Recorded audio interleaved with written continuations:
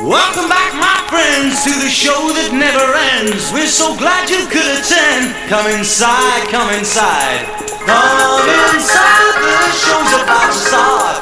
Guaranteed to blow your head apart. This is the Shannon Smith Shooting Podcast.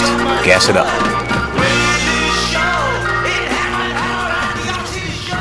Well. Welcome back indeed. 2020 has been such a dumpster fire. I thought I'd pile on by bringing back the Shannon Smith Shooting Podcast. So thanks for joining in. If I got any listeners left, I've had a lot of requests to get back at it. And again, it's something I enjoy doing, but just time and insert excuse here and kids and work and shooting and everything else. So, other part of the issue is I discovered the Joe Rogan podcast. I think I'm the last person in the world to discover this, but I didn't realize he was like the granddaddy podcaster and been doing it forever. And I just saw Spotify bought all his content for like $100 million. So Spotify, if you're listening out there, you can have all my content for significantly less. But anyway, so I really got into back into listening podcasts again, and been going through a lot of his old ones and picking out stuff as well as the other ones I listen to from time to time. So a lot of the car time, honestly, or truck time has been listening instead of talking, but I've been meaning to get back at it, and so we'll see how it goes. No promises.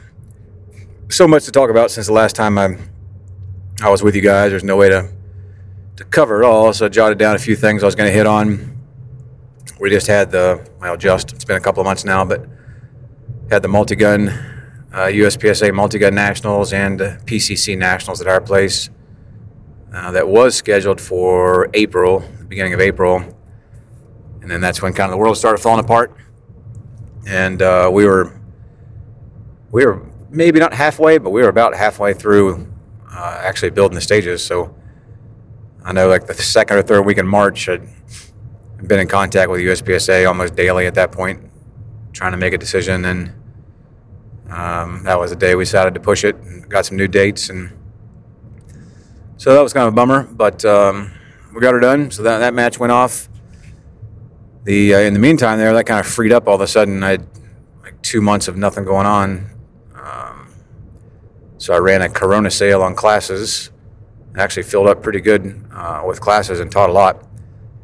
So that was appreciative. Appreciate everybody coming down and doing some training. And I think it was just a mixture of a lot of people had free time with no work and get the hell out of the house and have something to do. We've been pretty much business as usual at the range, aside from the postponement of that match. But day-to-day operations haven't really affected us. I guess we stopped our local matches there for a couple of weeks, not very long, and then maybe a month, and then we got back at it. So I had an opportunity to teach a lot and shoot a lot of different stuff. I always try to shoot whatever my students shooting. So be it production or tactical or carry optics or open or whatever. So I did a lot of shooting, not a lot of specific training, but a lot of shooting. So anyway, the matches finally went off in June, and they went really well. We had average turnout for the multi-gun, a little less than last year, but obviously the Corona thing going on, and a lot of people either couldn't travel or were nervous about traveling, which I certainly understand. I did not shoot well for multi-gun. I practiced a little bit. I shot definitely worse than I should have, given the amount of practice I put in, but nothing catastrophic. It was just every stage, man. It was just something little. Long range whooped my ass when it's my damn range and my damn targets. We did something unique. Then we put paper targets at 400 yards for the rifle, which to my knowledge hadn't been done before, and that kicked my ass. I missed both of them. And so it was definitely unique. It was unexplainable. There was a steel target really close to the same distance, maybe within 30 yards or something. And I hit that no problem. So you'd think I would have used the same hold, but who knows what happened. Dan Horner came down and whooped everybody as always in the tactical division and shot a great match. And so it was cool. And then right after that was PCC. And Dan Bernard was range mastering for me along with Troy. And Dan and I were talking. Like, the PCC Nationals was one of the funnest matches I've shot in a while.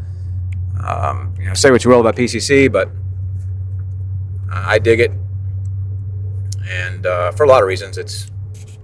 I think just working with the rifle from a tactical standpoint, because I teach a lot of rifle classes, and then from a 3-gun standpoint, just in the sense of like physically moving the rifle around inside of a shooting bay, around walls, dealing with the 180. I think that's beneficial for 3-gun and general rifle training. I mean, I don't know that I'm ever going to be a PCC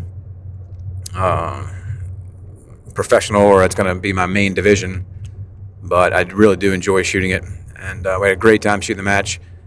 We had a couple days of staff day and then the main match on the weekend.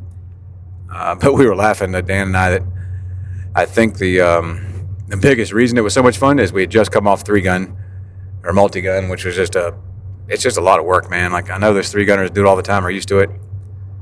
And despite my best intentions, I never did dive into 3-gun as much as I'd planned on doing forever.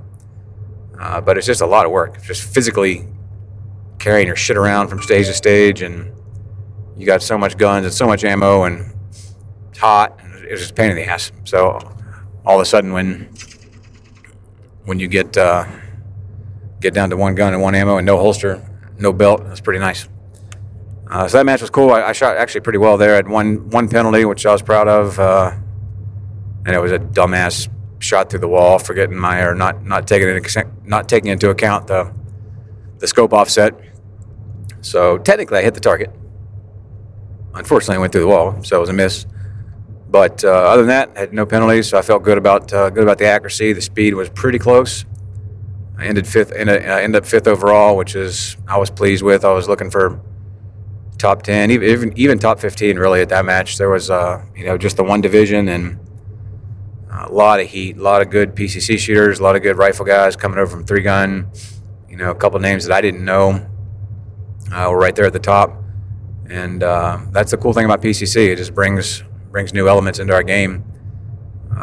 So I was happy with the finish, happy with the performance. Max Lee Grandis came down, whooped everybody again. I think this is the 4th one. I think he's won them all. I think this is the fourth PCC Nationals, and he's just on another level. There's people like that out there. Eric Raffel comes to mind, and you look at Steel Challenge and Max and KC and BJ. They're just out there on a different level, and that's the way Max is with PCC. So I was interesting because I don't know him that well. We've I consider him a friend. We've gotten along, and we talk from time to time about match stuff. And I was out there in Utah at Magnus last year, and talked to him there a little bit. Follow his Instagram's really cool if you don't follow social media. But what everybody posts the cool shit on Instagram, right? You don't post your 50-yard bullseye group. You post your 5-yard 1-to-5 drill or your build drill or something. And I'm the same way. So that's all I really see about him, is he's lightning fast. And was that Lucas Oil thing a number of years ago where he had that little issue with everybody thought he was bump firing or doubling the trigger. He shoots insane splits. And of course that's what you always see. So I have a reputation of having some technical high accuracy level matches, and certainly for national championship is going to be the case, and certainly if you're running a damn rifle at that match, it's going to be the case. So I was interested to see if he could actually shoot and not just crank on the trigger. And as a competitor myself, I kind of knew the answer, but he certainly can shoot. We had plenty of tough shots, plenty of tight shots, partial targets, odd positions, a lot of hard left-hand leans, and he paced the field. So hats off to him. He shot a great match for his additional national title, whatever number it might be. But good for him. We'll see what happens next year. I haven't seen the schedule yet on where they're going to go or how it's going to work or what the breakdown's going to be. But I think the standalone format for PCC is pretty cool. It just allows you to do stuff that you wouldn't do. I say you wouldn't do at a pistol match, which makes me sound like one of the haters, but that's not the case. It just it allows you to do interesting things that you're not going to see when it's combined with another division. So along with the rest of the dumpster fire, the World Shoot was postponed. So we're supposed to be going to Thailand here in a month or so. That was pushed off, I think, exactly 1 year. So that'll be next fall, assuming the world gets back to normal. And that kind of derailed my plans for the year. I was going to fire up the World Shoot training. I'm on the U.S. Open team again, which I didn't think I'd make it again, so that was kind of cool. Excited to get a little revenge for my last performance at the World Shoot. But I was going to be ramping up my training for that probably mid-June or so, early June, something like that was the plan. And then, with everything that happened, no need to get around to it that quick. So I don't know what I'm going to do this year. Probably just play around, have some fun, shoot some different things. As I mentioned, I always try to shoot what my students shooting in classes. So I've been handling just about every gun in the safe over the last couple of months. And then we've, of course, had 3-gun and PCC, so a lot of time on those. And we got some stuff coming up in the remainder of our year here that I'll be bouncing around guns as well. So I think I'm just going to continue to do that, bounce around, shoot some different things, just enjoy shooting. And then hopefully next year, if all's well in the world and we're back on schedule for the World Shoot, then I'll get the training plan ramped up again for the open gun. So what we got coming up here, this is middle August. I'm going to the single stack nationals. So looking forward to that. That's in a couple of weeks. So I'm not getting a ton of practice in, but I did get out today for the first real practice session for single stack, and I should get out the rest of this week and at least a couple of days next week. We have Area 6 before that, the weekend before that actually, which is next week. And I'm going to shoot single stack in Area 6 just because it's a week out, so that'll give me a little bit of match practice, at least one major match. I've shot one local, probably get one more local in, I guess, before we go.